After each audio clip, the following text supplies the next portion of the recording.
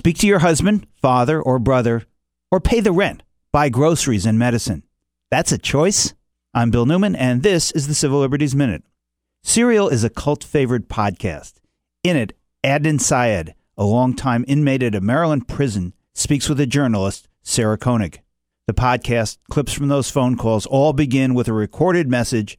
This is a Global Tel-Link prepaid call from an inmate at a Maryland correctional facility. Global Tel-Link, according to Bloomberg Businessweek, is hardly a household name, but it is a painfully familiar one to families who have loved ones behind the razor wire. Painful because Global Tel-Link has been charging as much as nearly $4 to place the call and then 89 cents a minute on top of that. This to some of the most vulnerable and the poorest families in America. Martha Wright of Washington, D.C. has spent nearly $1,000 a year to talk to her incarcerated grandson.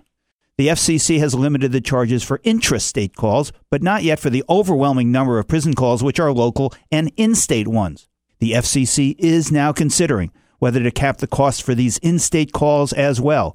It should, if for no other reason that the bonds maintained in prison are the best predictors for a successful life upon release. So it's time to put an end to this prison calling racket. Actually, it's way past time. The Civil Liberties Minute is made possible by the ACLU because freedom can't protect itself.